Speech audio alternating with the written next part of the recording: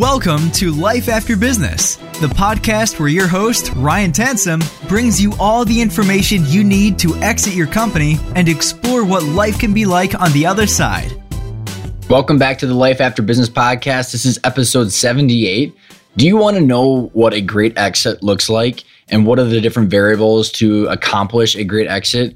Well, then today's episode is perfect for you because we have Jeff Green on the show, who is the author of The Smart Business Exit. He started off his career as an M&A attorney. He's been a business advisor, a value building advisor, and exit strategist for many, many decades. And Jeff and I have an amazing conversation about all the different variables to build a sustainable business that is highly transferable, valuable, what it means to have control as the business owner over the process of who you choose to sell to and when, and also what are the different emotional ramifications of selling your business and what prep work do you need to do ahead of time to make sure that you're extremely happy post-sale and 12 months later. So there's a lot of different variables that go into a great exit, but after today's episode, you're going to have a lot of actionable takeaways that can help you focus your time and energy in the right spots. So without further ado, here's my episode with Jeff.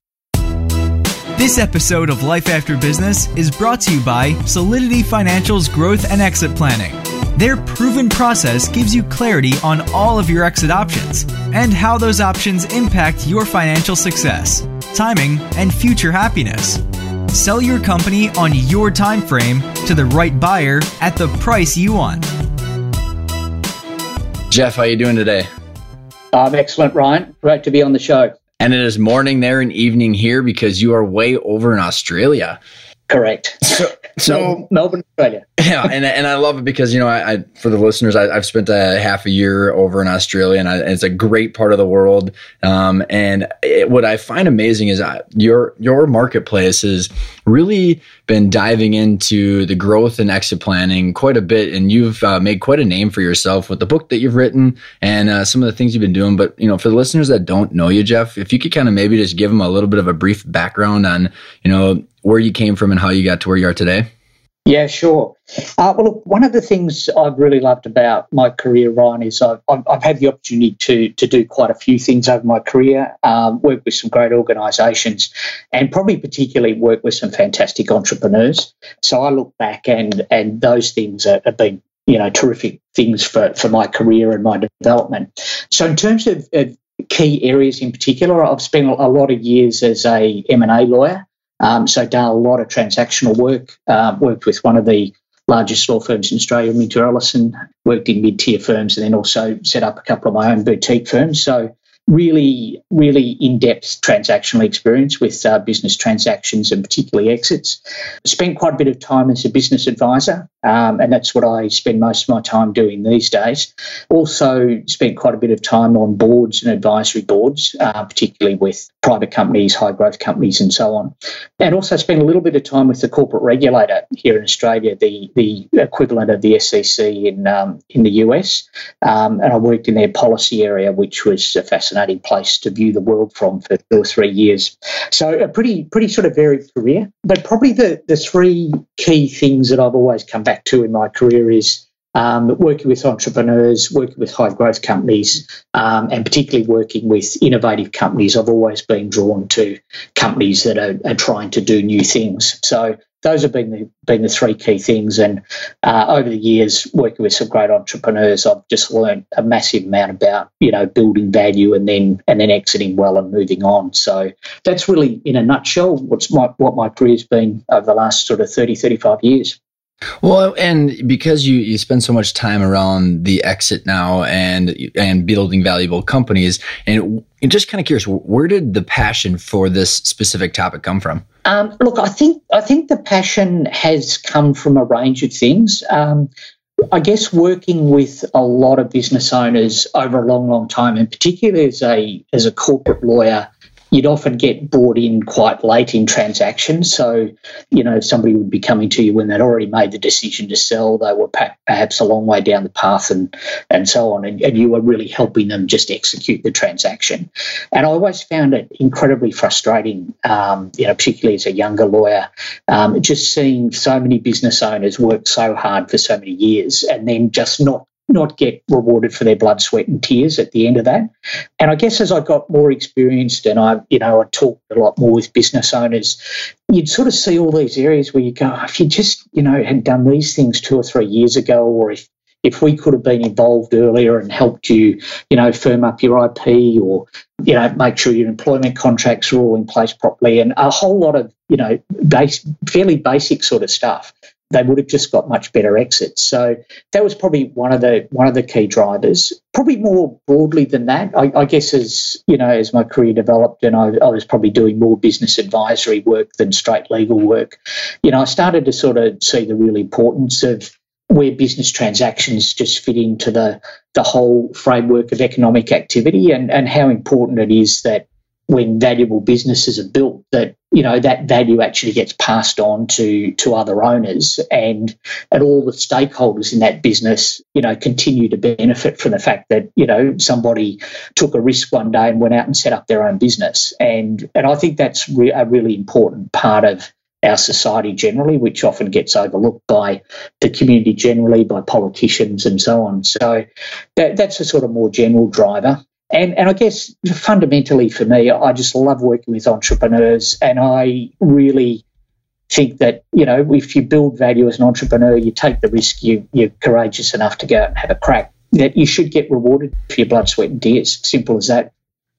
Yeah, touche. I mean, and it's all the risks too. It's the blood, sweat, and tears and crazy amount of risk that you had, and it's time to de-risk sometimes. Yeah, absolutely. And I think that I think as a society we often take for granted the fact that there's only a relatively small number of us who actually go out and build something valuable that then creates jobs. It develops products and services. It pays taxes.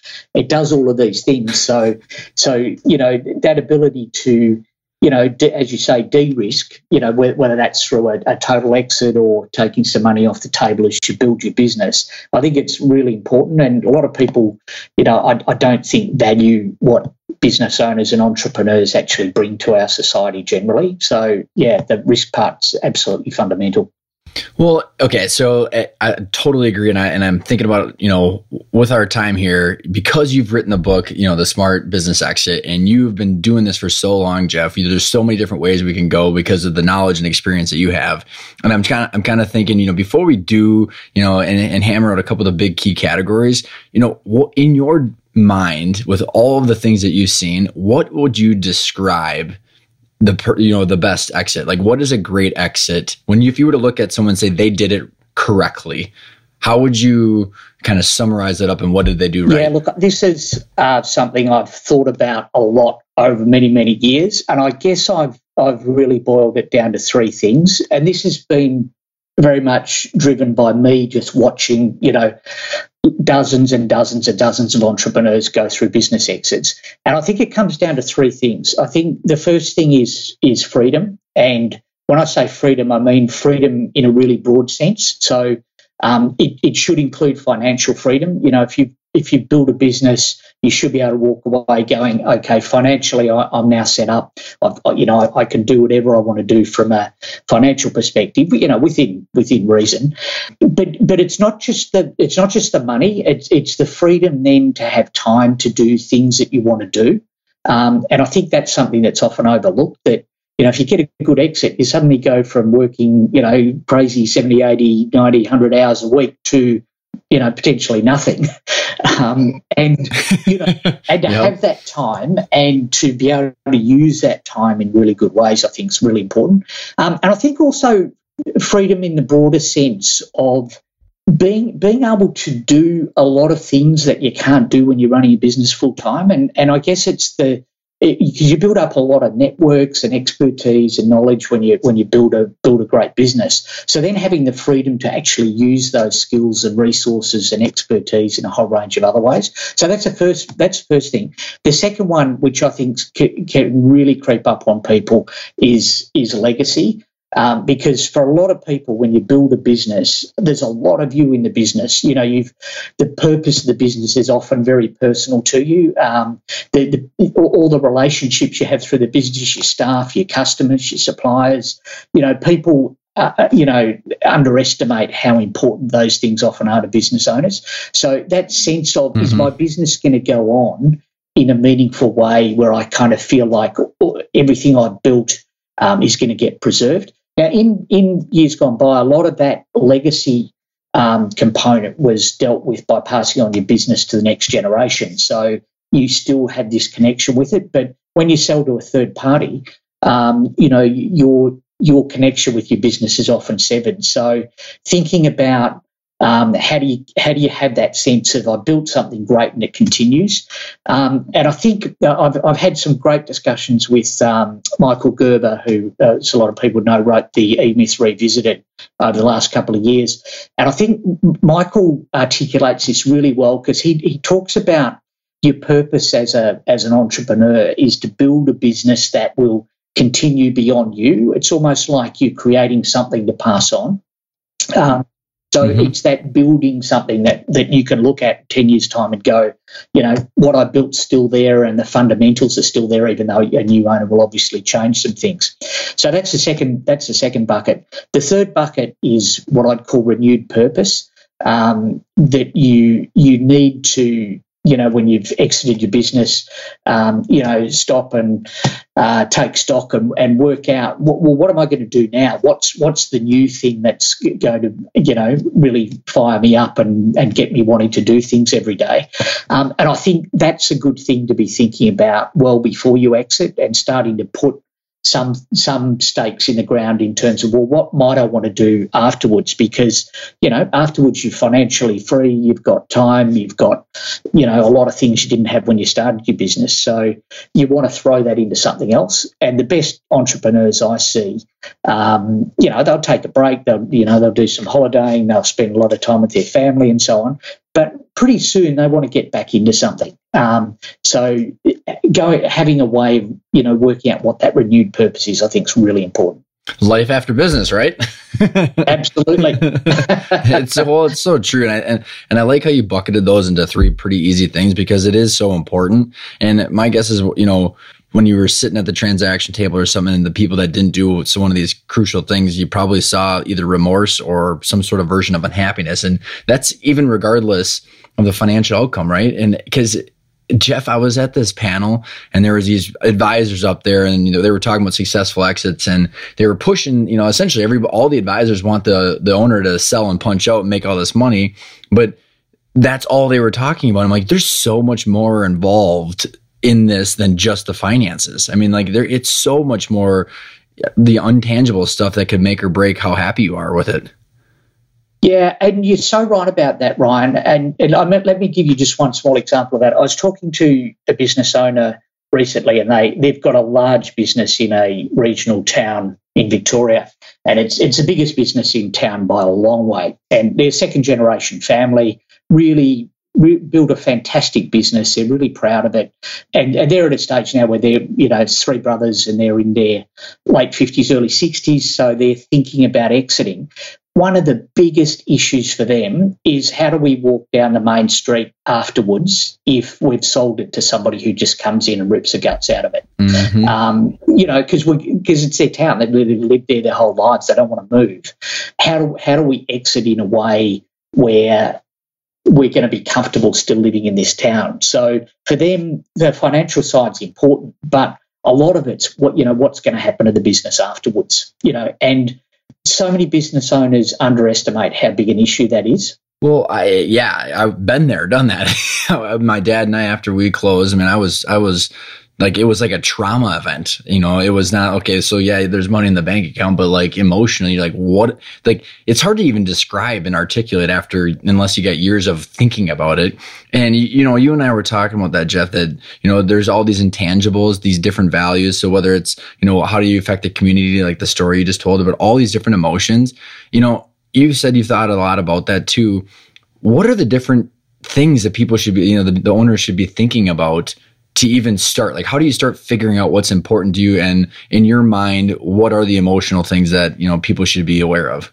Yeah, I guess over the years, I mean, I started very much as a technical advisor, as a corporate lawyer. So I was focusing a lot on all the logistics and nuts and bolts stuff of getting the deal done. A lot of advisors focus on that. But I guess over time, in particular, last 5 years or so, I've started to see business exits very much as being, there's all the technical stuff, and it's really important you get that right because it makes a big difference. But then there's all the emotional stuff, which if you don't work through that, it has an impact. And I guess the way I tend to, describe it to people is I say, look, selling your business, you're going to go through an emotional roller coaster here. One day it's going to be great because you're thinking about making a down payment on a Ferrari. The next day it's going to be terrible because you realise that the new buyer might want to come in and strip out half your staff. So it's an emotional roller coaster, and you can't avoid that, but you can prepare for it so that as it happens, you're working through it. And probably in terms of the things that I talked about a moment ago about a great exit, one of the things I often ask, particularly baby boomer business owners, one thing I ask them straight up is, what are you going to do after you've sold your business? And it amazes me how many, particularly with older guys, how many people just look across the table at you absolutely blank. They have no idea what they're going to do. And these are people who for 40 years have been working, 6 days a week, 90 hours a week. Monday morning, they're going to wake up and go, cripes, what am I going to do now? Play golf 5 days a week? They're not going to do it. Sit at the local VFW or the Legion and play pull tabs. Like, it's not sustainable. No, it's not sustainable. So I often start going, well, look, before we even start looking at your exit, let's start talking about what you're going to do afterwards, because I can tell you, if you don't have an idea what life afterwards looks like, it's going to come up during your exit and cause all sorts of difficulties. And it's when you sit in meetings, and I'm sure you've sat in meetings like this, Ryan, where you're sitting there going, this business owner's surrounded by lawyers and accountants and contracts, totally disconnected with the process because they're thinking about something that's more emotional, and no one in the room's focused on it at all. So it's just sitting there, and it causes massive issues in business exits, both during the exit and afterwards. So I think, as advisors, it's one area that I think is really important, that, there are more and more advisors who, work with business owners to help them through that part of business exits as they go through them. Well, yeah, and I 100% agree with you. And what I find it challenging, Jeff, like when I was sitting at the table, and I've seen other people since sit at the table, where you don't even necessarily know the emotional side or the emotional entanglement you have with your company until afterwards. So it's like, it's hard because it's the unknown unknown. And, a couple examples like I personally went through is, so it's the trade associations and your friends and your family. Like, so like, if you think about it, like, so we were office equipment and IT distributor and servicer. So it was the trade associations were all of our friends, all the different trips that we had with our people. Our vendors were actually close friends of ours. The employees were all the work trips. I mean, literally, it was my entire community was ingrained in our business, and you don't really realize that you're selling like a group of family and friends, and you have no idea. Like, so I'm just curious, in that kind of scenario, which you've probably seen before, is how do you prepare someone to go through that? I just don't, is there a way that you can actually prep for that? Or does that have to do with what you're, talking about afterwards? Just curious, what's your experience on that? Look, I think part of it's actually building an awareness around all of that, because you're absolutely right that unless somebody starts to talk to you about that, before or during your exit, you often don't realise that till afterwards. And I think the sort of situation I see from time to time, which I think is actually really tragic, is when you see a business owner get a fantastic financial exit. So, they tick part of the freedom box, but they don't get the other two. And everybody externally is looking and going, Ryan sold his business for $10 million. What happy days, everything must be wonderful. Where, as you say, you could be sitting there going, well, hang on, I feel terrible, because I've lost all of these things. Yep. So it's really hard to actually talk to a lot of people about it because they go, oh, come on, give me a break, Here I am working away my job and you just walked out with this massive exit. And there's not a lot of people you can talk to. So part of it for me is really encouraging, my clients and people, business owners I talk to, is make sure early in the process, you start to read some of the stuff that is out there on this stuff, and there's not a lot so far, but hopefully there'll be more over time. But also start to seek out people you can talk to. Try and find other business owners in your network who've already sold their business and go and have a meal with them, have a beer with them, and talk to them, specifically talk to them about this stuff, because you'll learn a whole lot of stuff that is just not out there in the public domain. And at least it starts gets you starting to think about the issues and gets you starting to think about the fact that, if a lot of my community is tied up in my business, I need to start building, other communities outside my business so I've actually got something to step into afterwards, because those things are so fundamental to, just how happy we are in our day-to-day lives. Right. And I want to drop a note for Bo Burlingham's book, Finish Big, which is a mutual friend of ours who's kind of the pioneer of a lot of this stuff. Because if that's the book that I read in order to kind of spark this journey. I know you have followed and worked with him closely too. And, one of the things that his book mentions too, which you were kind of just referring to, Jeff, is it's this sense of relevancy where even though you might have the $10 million and you don't have a company, you have nothing to do and talk about. So honestly, my dad is still calling up the old copier buddies and talking to them, but he doesn't have to talk about payables or vendor problems, or there's nothing to literally talk about. Even though he's still friends with them, the friendship dynamic completely changed, and they hadn't worked at that relationship without the business there. So there was literally all these relationships. The dynamic is immediately different. Yeah. Yeah, and that's absolutely right. That often once you take the business connection out of it, the relationship, it is just completely different. And it's sort of, we caught up for a beer, but what do we do next time? Just catch up for another beer. That's sort of the meaning of the relationship sort of seeps out of it, which is not that you don't still feel really good about each other. It's just that the thing that made the strong connection's not there anymore. And that's why you need to look for other things. So in your book, you call some of these the uncomfortable truths of an exit. Can you explain a little bit more about what you mean by that? Yeah, so I guess the uncomfortable truths was something I came up with to look at, how does this actually manifest itself in practice? Because, a lot of people, they are very emotional about their business, much more so than they actually realise. And the problem is, when you are emotional, there's a lot of things that you don't want to go and explore. So the whole idea of exiting your business, there can be a lot of psychological barriers around that.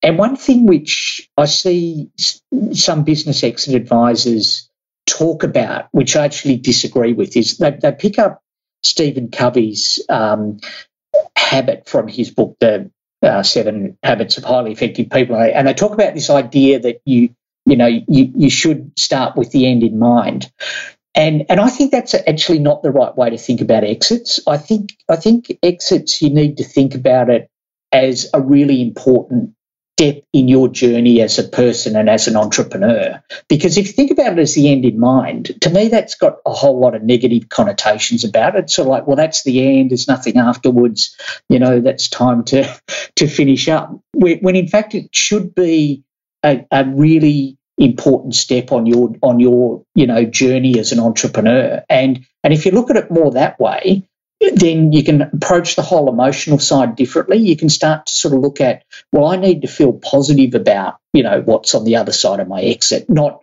sort of see it as an end where, I've got no idea what's going to happen afterwards. Because the best entrepreneurs who exit their business go on and have, do bigger and better things afterwards.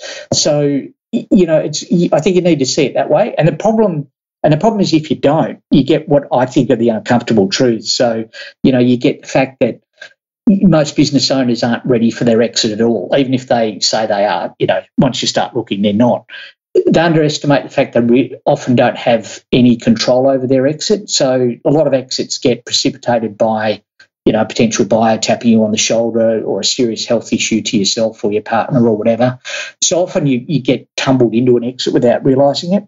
They take a long time. A reasonable sized business, by the time you get ready, actually go through the sale process, you might have to work for a while in the business afterwards.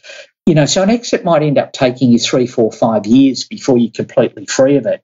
So you don't want to be approaching your exit when you're absolutely exhausted. You want to be approaching your exit while you've still got plenty of petrol in the tank, or gas, I should say, Ryan. Then there's a lot of issues around how valuable your business actually is, because my experience usually is the vast majority of business owners think their business is worth a lot more than it actually is. So there can be a lot of emotion tied up in that as well. Have I really created something as valuable as I thought I had? And, again, that involves sort of working often with advisors and, business colleagues around, accepting, well, it's probably not worth as much as I thought it was, and how do I deal with that? Things like the fact that, kids, I think, aren't taking over the family business anywhere near as much as they used to. And often there's a whole lot of emotion tied up with, well, I thought Johnny was going to step up and, take the business over, and now I realise he's not. So there's often a lot of conversations in family businesses that don't happen, and there's all sorts of expectations that don't get dealt with. So there's all these, and I've sort of bundled these up as the uncomfortable truths, and I see part of my role as an advisor to help drill down into some of those and go, well, you say you're ready, but let's really have a good look. Are you really ready? And if you're not, what's stopping you actually doing that? And often it's emotional stuff. All right. And have you talked about any of this stuff with anybody? Yeah, exactly. Yeah, and you should be talking to a range of people, not just your professional advisors, but I'm a big fan of things like advisory boards, or mentoring arrangements, or just having relationships with other business owners where you can sit down and talk about some of this stuff, because a lot of private business owners live in pretty lonely worlds in terms of having people round that they can talk to about this kind of stuff. And I often find I quite like getting a bunch of business owners, round a boardroom table or a private room in a restaurant or something, and just go, guys, let's just talk about some of this stuff. And once you start talking, people go, oh, it's not just me that's thinking this way or having this issue. Yeah, suddenly, Tom down there and Fred down there, who I've known for 20 years, they're worrying about this stuff as well, and it can be really cathartic, I think. Well, it's super therapeutic, and you start to realize that you can then start to slowly move towards action, because it's not some sin to be talking about an exit that's 7 years away. It's such a ridiculous preconceived notion that you're going to sell your company right away, when all you're doing is preparing and planning so you can control everything. Yeah, absolutely. Well, and so going back to that control, and I think it's going to be a good dovetail into the rest of our conversation, Jeff, where, I think having the control, and what I kind of joke around about it is like, it's not just an exit where you're selling right now, but it's a growth and exit plan. And that allows you to have almost like the choose your own adventure. So you referred it to as a stepping stone in the entrepreneur's journey, where like, the choose your own adventure kind of books, and the style of that book is, no matter what falls on top of you, you've got the ability to make the right decision based on all the criteria you've put in line. And that is essentially control, which is why us as entrepreneurs started your company anyways, because you like control and you're willing to take the risk in order to have it. And I think you explained in your book, and there's a lot of things that you adhere to, and how do we do the preparation to get the control that we have, which is kind of a combination of planning out for various exits, but also building a transferable and valuable company. So maybe we can kind of take those in two chunks where, in your mind, what is it that you see in a company that makes it extremely valuable and easily transferable, that allows the business owner to reap the rewards of their blood, sweat, and tears? Yeah, I think it's a whole mixture of things, and I think you need to start with the mindset first. What do you think you're actually trying to build? And part of that is about understanding what type of business owner you are. And John Warrilow, who we both know well, has a really interesting way of categorizing business owners, and he talks about business owners who are craftspeople, who are motivated mostly by doing the work and producing really high quality products or services. Sorry to interrupt, but let's give a couple examples for the listeners. So the craftsman is like a photographer, right? And there's a bunch of other people out there. Like, name someone that might be a craftsman that you know. Yeah. So a photographer is a great example. So somebody who would be a photographer who's a really good craftsperson is somebody who just loves the feedback they get when they take great photos. They love the process of doing the photography themselves. And you can think about a lot of people in a lot of different sort of businesses who love the work itself, and they love the recognition they get from doing great work. So they will build a business that gives them that satisfaction, and they will keep coming back to that all the time. The second type of business owners John talks about are freedom fighters, who are people who hate working for other people. They just want to do it their way, and they want to build a business the way they want to build it. They want to run it the way they want to run it, and it's all about not so much that they're selfish, but they just want to do it their way. And often they build great businesses, but they have trouble sometimes building really big businesses. And then you've got your mountain climbers, who are probably the quintessential entrepreneurs, who go, I'm just going to the top of the mountain. I will do whatever it takes to get to the top of the mountain. I'll raise capital. I'll give part of the company away. I'll sack people. I'll do whatever it takes. And, they're your Steve Jobs and, Elon Musks and, just your absolute quintessential entrepreneurs. So you need to understand who you are first, because I find a lot of business owners will try and build a business which is actually inconsistent with the kind of business owner they fundamentally are.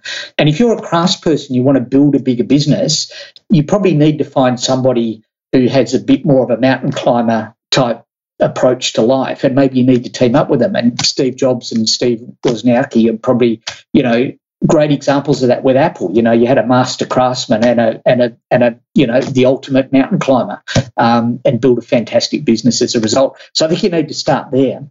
I think also looking at what you're doing with your business, and I think a lot of business owners, when they're running and building their business, particularly from the outset, it's a lot about how much cash flow can I generate, how much profit can I generate.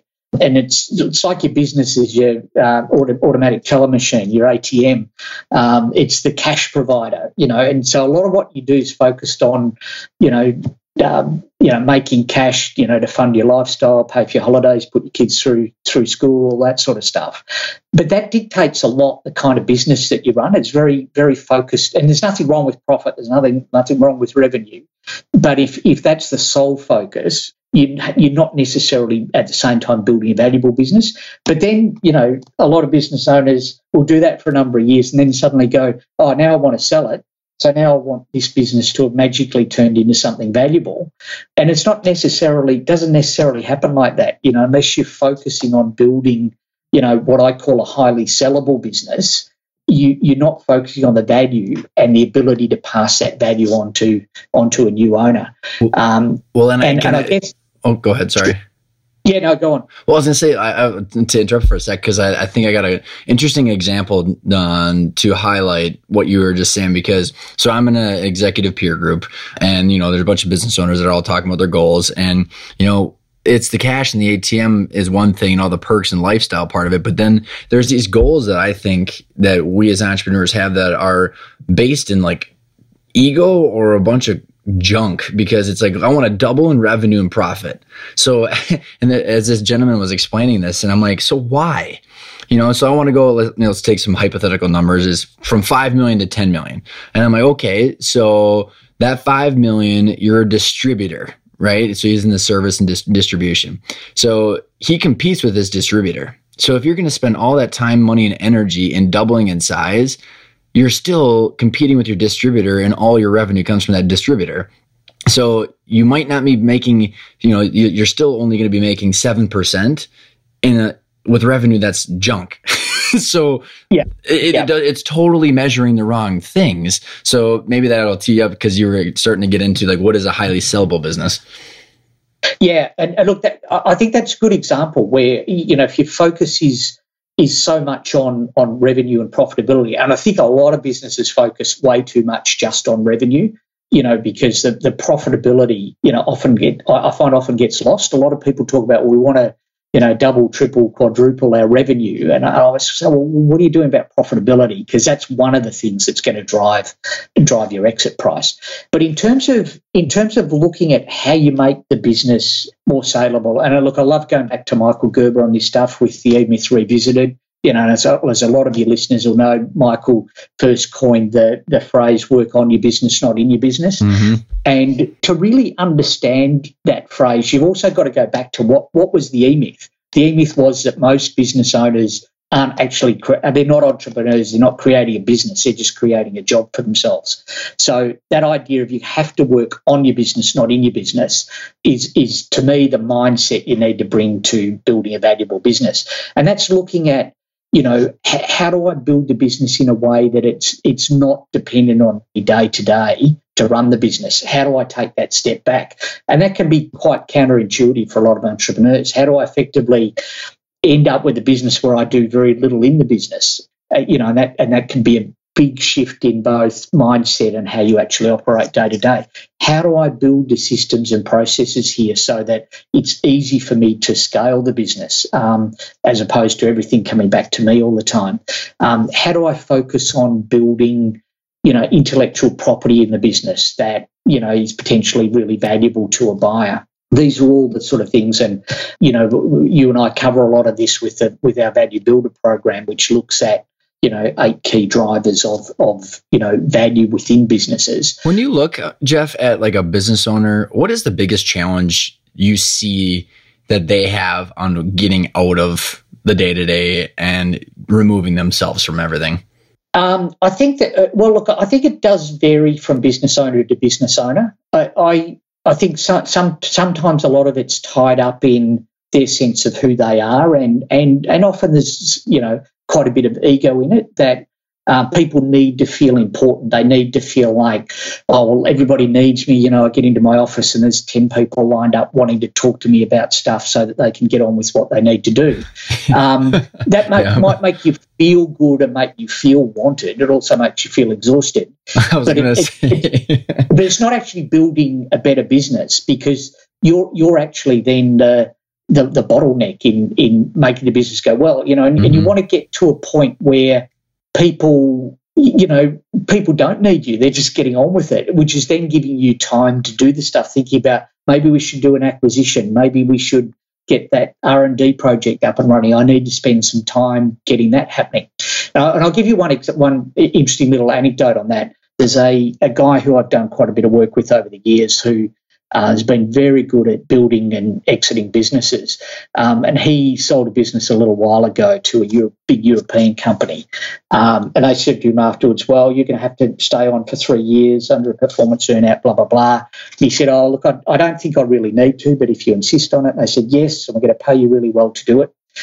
And after about 3 months, they said to him, what do you actually do? And he said, well, I don't do much at all. I told you that a while ago. So I built a great management team. The business runs itself. I don't need to be around. And they went, oh, okay. We'll just let this run for another 3 months. And they had this conversation again. They said, we can't see what you're actually doing. What are we paying you for? And he said, well, you're not paying me to do anything. I'm happy to take the money, but I'm also happy to go because I've got a few other things I want to do. So that was a really good, he did it really well. And I've seen him do it 3 or 4 times in a row. He made himself redundant, and he was very comfortable with that. And that's one of the things you want on exit. You want to actually say to a buyer, you don't need me after I've sold the business, so just pay me full value now and let me go. Well, I think, out of all the 8 key drivers that Warlow talks about, or any of the value drivers that, any other professional might talk about, I think it's one of the most important ones, because everything kind of falls into line. You have to systematize. You have to concentrate on the right things, and you have to eliminate your ego and start thinking about where you want to spend your time. So there's a lot of ripple effects from just having that one goal. And, I think to note for the listeners or owners that are thinking, okay, well, I like what I'm doing. I don't know, Jeff, if you've seen it, but, if you pull yourself and you systematize it like that story you just told, as an owner, you can still do whatever you enjoy, right? So if you're an engineer, you can go and make things and still own the company, or a salesperson or whatever. So you can go back and not have to be the CEO, right? Yeah, absolutely. And you can do the stuff that's really fun in the company, because I find a lot of business owners, you when they've been working in a business for a long time, you talk to them and go, I'm exhausted, I'm sick of doing HR, I'm sick of doing this, I'm sick of people problems, blah, blah, blah. And you go, well, what if you didn't have to deal with that anymore? What if you could get almost back to the coalface? You've got 3 projects there that are all stuck because they kind of need someone like you to get in there and get them moving again. And you can actually free the business owner up to almost go back to what they started the business for in the first place. Mm-hmm. And if you can achieve that, you can often totally revitalise business owners because they go, oh, this is great. It's fun again. It's fun again, exactly. So, I've worked with a lot of business owners around, well, how can we, get the right people in place so you don't have to do all the stuff that you now hate in the business. Get back to doing the stuff you love in the business. Well, and I think, it's a challenge because when you look at it, you're like, okay, I have to hire a couple $125,000 people. Well, that's fine, but it increases the value of your business and even if it's more long-term with the value of the business, but it actually frees you up to get to do what you want to do. So it all around, it accomplishes a lot of different objectives. And I think that brings me on to, one of the questions that you constantly bring up in your book, or the perspectives you want them to think about, is always think like a buyer. So if you were to switch, because I think value building is the opposite of, like, if you're a buyer, you discount if the value driver is not there. So it's kind of 2 sides of the same coin. In your mind, what does thinking like a buyer mean, and what are the things that they're looking for? Yeah, so when I was writing the book, I was trying to come up with some sort of key ideas that I thought were really important, and this idea of always thinking like a buyer, it's really sort of trying to get business owners into a mindset of constantly trying to stand back from their business and look at it as if they were a buyer, because it's really hard when you work in the business every day to be objective about it. There's a lot of things that you just don't see anymore. It's like, when you're getting your house ready for sale, you sort of start looking around going, oh, there's all these blemishes here that I'd kind of see every day, but I don't see anymore. And it's the same with your business. You kind of walk in and you kind of don't notice that the front sign probably needs, repainting or redoing, and you just don't see stuff in the business that a buyer's going to look at and go, oh, that's a bit of a problem, or that would need to get fixed up, or that's going to cost me money if I buy this business. So it's getting into that mindset of trying to on a regular basis stand back and look at your business as if you were a buyer, and it's important for 2 reasons. I think anybody who's selling a business, it's useful to have this sort of mindset and sort of understand what sort of things are going to be going through the mind of a buyer, and how's a buyer going to approach the business. And if you can, and I cover quite a lot of this in my book, just the kind of things that buyers do or think about that you don't. So if you're selling to a larger business, for instance, the people you're dealing with in that business, they're paid employees. They're not emotionally fired up about your business. They see it as a financial transaction. So all the heartache you put into building your logo or your brand or whatever, they don't have any emotional attachment to that. It's just, look and go, is it a good brand or not a good brand? Are we going to have to redo it? The color scheme is not ideal. It's not going to fit well in a PowerPoint. Exactly. So the way they approach your business as a buyer is really different from how you approach it when you walk in every day and work in the business. So I really encourage all business owners over a period of time to start thinking as buyers of their business, and you can do this in a whole lot of different ways. One thing I think is good for business owners to do is whether they're actually going to do it or not. Look at, well, what if we bought another business? How would we approach it? So even if you just go as far as looking at a couple of other businesses to potentially acquire, it doesn't take much time and effort to do it. There's businesses up for sale every day, but just go and get hold of the IMs for the business, maybe have a couple of initial discussions. So start to look at another business as if you were going to buy it, and what are the things you start thinking about? Because that's how a buyer's going to look at your business when they come to buy it. Well, and Jeff, what a cool exercise I did with one of our clients. So in interesting ways, and I don't know, do they have the SBA loan over in Australia? So the SBA loan is backed by the government, and what it is, it allows you to buy companies with like 10% down, 15% seller financing, and then the rest is a 10-year loan payment. So I actually went through this with one of my clients as we were trying to prioritize all the things that they were doing, and we went through and looking at this business, and I said, okay, so if you're going to literally write it, if you're going to pay $2 million, let's say it's, 200 grand down, the rest, 15% seller financing, and then the rest is a loan. It's a 10-year loan. Do you believe that you're going to continue to be able to pay that debt out of the profits? And he's like, my God, well, the owner, she doesn't know what she's doing. The financials are bad. And he starts listing off all these things. He goes, no way I would place a 10-year bet on that. And then he kind of looked up, and I'm like, all of those things that you just listed are things that we're trying to fix in your company. Yeah. Yep. Because it was like the fact that they had to have a 10-year locked in agreement, right? I mean, that's a strong commitment. And like, what's the commitment you would have to the sustainability of that business? Yeah, really good exercise. And as far as I know, we don't have anything similar to that in Australia. But it is that exercise of you start to think like a buyer, because if you can get into that mindset, it just helps you look more critically at your business. And to go through those sorts of exercises, I think, are really useful. The other thing I try and encourage people to think about in terms of thinking like a buyer is, everybody in their business every day is selling their products and services. Try and take a step back and look at your whole business as if it's a product, because that's the way a lot of buyers are going to look at it. Because a lot of bigger buyers are going to go, we've got these, 8 products. We're missing that one and that one. Can we go out and just buy one of those? So they'll often look at your business as being, yep, that helps us buy that product. Now, if you think about your business that way, as opposed to all the bits and pieces that hang off most businesses, for a lot of business buyers, they look at your business and go, I love that bit, but why on earth are they doing this, this, and this? We'd have to go in and just shut that stuff down or sell that stuff off or get rid of it, when all we really want is that bit.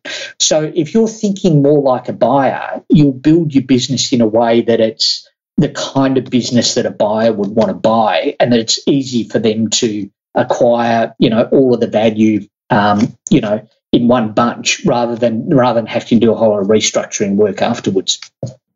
Well, totally. And, one of the things to go back to one of our earlier points too is, when you think about your 3 things that you want to have in order to have a great exit, which, one, I think is having control over that potential buyer, because they're going to have all these stipulations. And if you've got your walk away ability, it's because you've worked yourself out of the company, and worst case scenarios, you continue to keep your own cash flow. So it allows you to have all these different options to essentially pick whoever you want to accomplish your goals.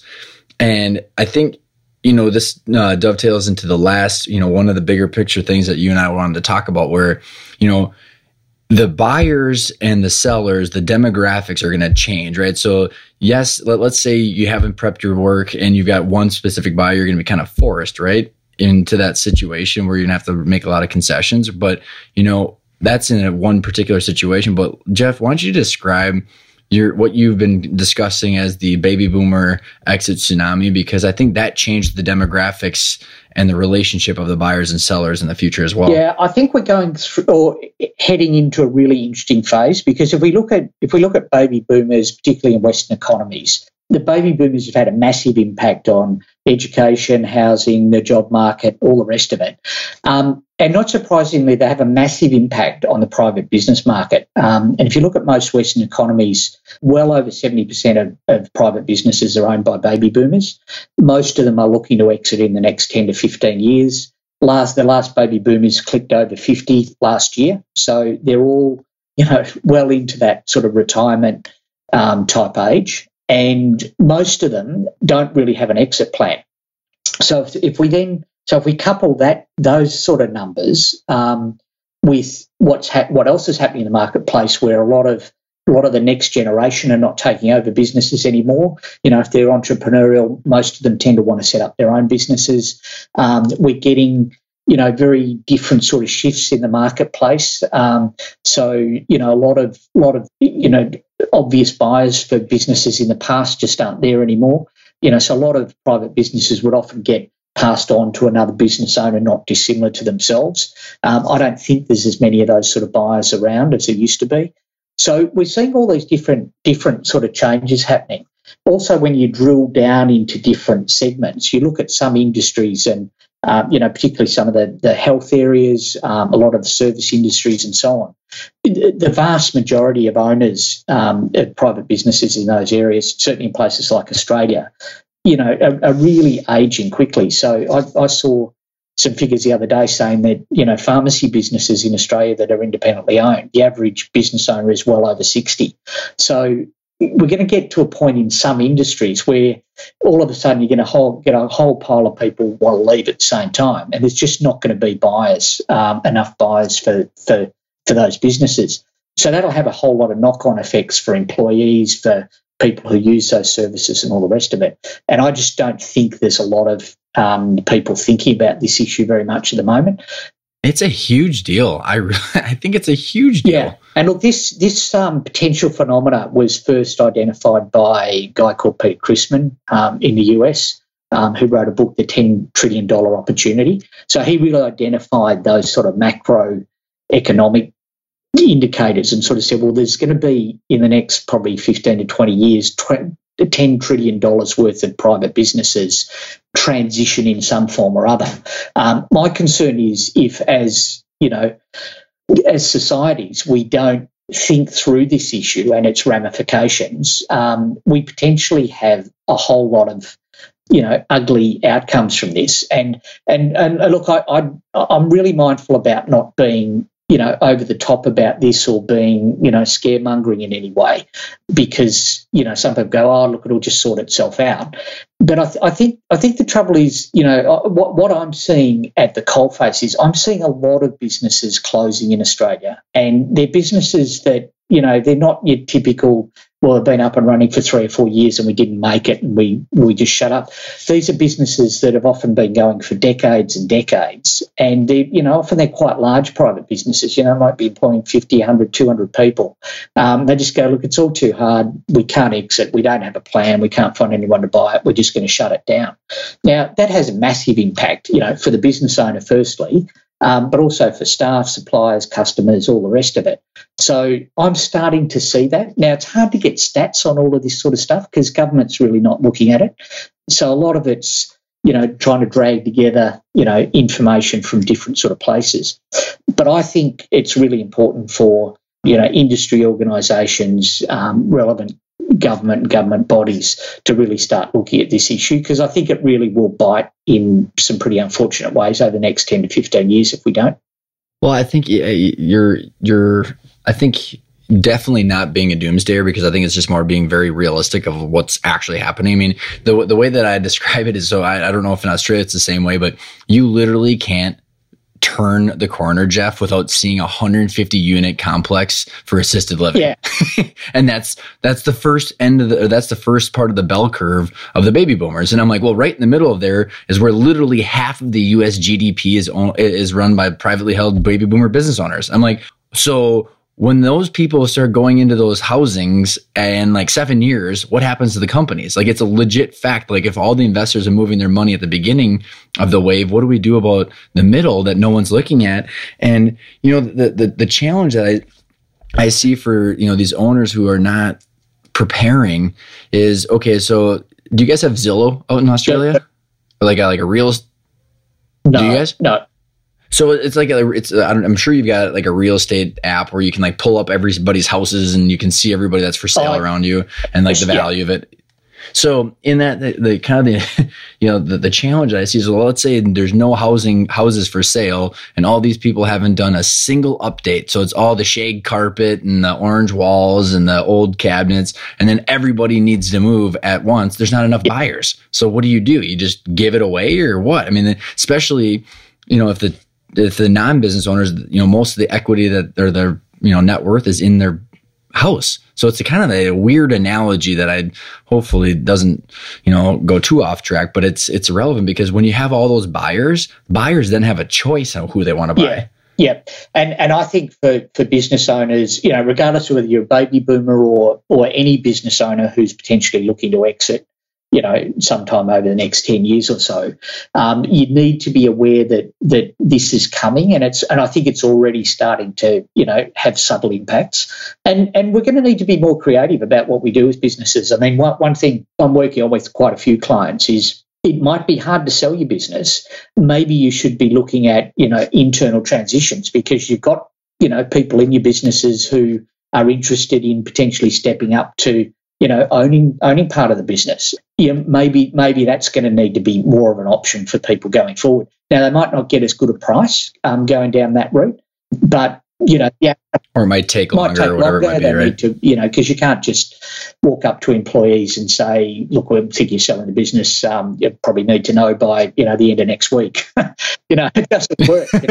You've got these processes take a long period of time. You've got to make sure that if any of your senior management team want to do that they're really the right people, and they and they're well prepared, and they can take the time to do that, and they might need to do that progressively. And then I'm curious if you're seeing in the marketplace, Jeff. I've had a couple of people on the podcast where seeing in the marketplace where buyers are actually changing too. So it's not always maybe the typical buyers. I've had some people on the show where they've grown and sold really large digital marketing agencies. And because they understand that world so much, they're actually buying traditional service-based businesses for a higher dollar amount because they understand a different part of the world than the traditional owners. So there's synergies in different ways than people have normally seen. I don't know if you're seeing a different, sectors of buyers coming out where you are. I am. And I think one of the changes, particularly as the baby boomers kind of, move on from business, is when I look at younger entrepreneurs, I think they have a very different mindset to businesses. Ironically, it's a lot easier to talk to a really switched on 25-year-old entrepreneur about business exits than it is a 65-year-old baby boomer who's run the business for 40 years. Because, a really switched on 25-year-old will go, look, I've identified this great market opportunity. I want to exploit it over 4 or 5 years. I've already worked out who I think I can sell it to. I just need you to help me set up and get the best exit. We've only just started. But that's good. They're starting with a different mindset. Now, they will go on and, do other things, and that might be buying other businesses, whatever. So I think we'll see a much more dynamic kind of marketplace going forward. As younger entrepreneurs come in with different mindsets, they don't see themselves necessarily as owning a business for, 30, 40 years like their parents might have. Mm-hmm. So, because, we're wrapping up on time, and we've talked about a lot of stuff, and, for the people that want to dive more, I'll have the links to your book, The Smart Business Exit, in the show notes. Is there something that you want to highlight, Jeff, that you want to leave everybody with, or something maybe we haven't touched on that you want to make sure you reiterate to the listeners? Yeah, look, it's probably one key thing, and this has really come out of some of my recent discussions with Michael Gerber. I really think as a business owner, in building your business, I'd really like business owners in the future to be what I'd describe as more purpose-driven entrepreneurs. So building businesses that are really grounded in really important purposes that go beyond just making a profit, and thinking about building your business so it's not just for you. You're building something that will go on well after you've stepped back as the business owner of it. So you're really building a legacy for the future, not just for yourself, but for your community and society as a whole. And I think if business was much more heading in that sort of direction, it would be good, for all of the stakeholders in that. Well, and not only the stakeholders, but if you think about, I think it's an excellent point to kind of wrap up on, because if you've got a passion and purpose-filled business, you're focusing on other things that are just profit and having those 10 people at your door, right? So you naturally, hopefully, I guess I'm just kind of assuming here, but if you're tied into so Patagonia, there's these things called B corporations around here in the US where they're purpose-filled. So you're naturally going to migrate off into something that's not the business if you're doing something like that. Yeah, and we're starting to get B corporations in Australia, and they're doing some fantastic work. I love it. Jeff, what is the best way for our listeners to get in touch with you? Probably a couple of ways. Probably our websites for starters, so www.grgmomentum.com.au or www.thesmartbusinessexit.com.au. So people can sign up for my blog there if they want to get more information. My book's probably Amazon's the best shot for my book, The Smart Business Exit. And I'm on a range of social media, particularly LinkedIn, and also Facebook, Twitter, and Instagram. Awesome. Thank you so much for coming on the show, Jeff. I appreciate it. Pleasure, Brian. Thanks. Thanks for sticking in there to the end. I know it was a little bit of a longer episode, but I had too much fun talking to Jeff to cut it short. So for my 3 takeaways that I had, I'm actually going to highlight and reiterate the 3 variables of the great exit that Jeff talked about, because freedom in my mind is huge. That's the reason we start our businesses, and that's the reason we take all this risk. And I agree with Jeff that freedom is a couple different things. One is financial freedom. I mean, you put all this blood, sweat, and tears and risk into a company, you should get financially rewarded for everything that you did. But then it's also the freedom of time to do the things that you want to do and to do things that you can't do while you own the business. And also, I think one of the biggest takeaways of the freedom piece that I experienced from talking to owners that have sold is freedom to hang out with the people that you want to and not the people that you don't want to. So it's really just painting your own picture of everything that you want to do. And the second piece of the great exit that I agree and really like to reiterate is the legacy, and having a very clear vision of what is the legacy that you want to pass on. Is it something to your kids? Is it a legacy that of an industry disruption that you did or changing people's lives? Whatever it is, really get clear. What is it that you want to be remembered for with your company? And the third is, what is your renewed purpose? The whole point of this podcast is the life after business. You know, what is on the docket for you next? Is it to help start a couple other companies? Is it to mentor? Is it to help business owners? What is the new purpose that you're going to drive towards? Because your community and all your activities will surround that purpose, and it will make you happy and allow you to explore and grow as an individual instead of just sitting and wasting away after you sold your company. So I really hope you enjoyed the episode. Next week is a fantastic episode. I've got a gentleman named Marcelo who had built an amazing company, and he explains his entire journey of selling his market research company that had 700 employees. So until next week, I hope you have a good one.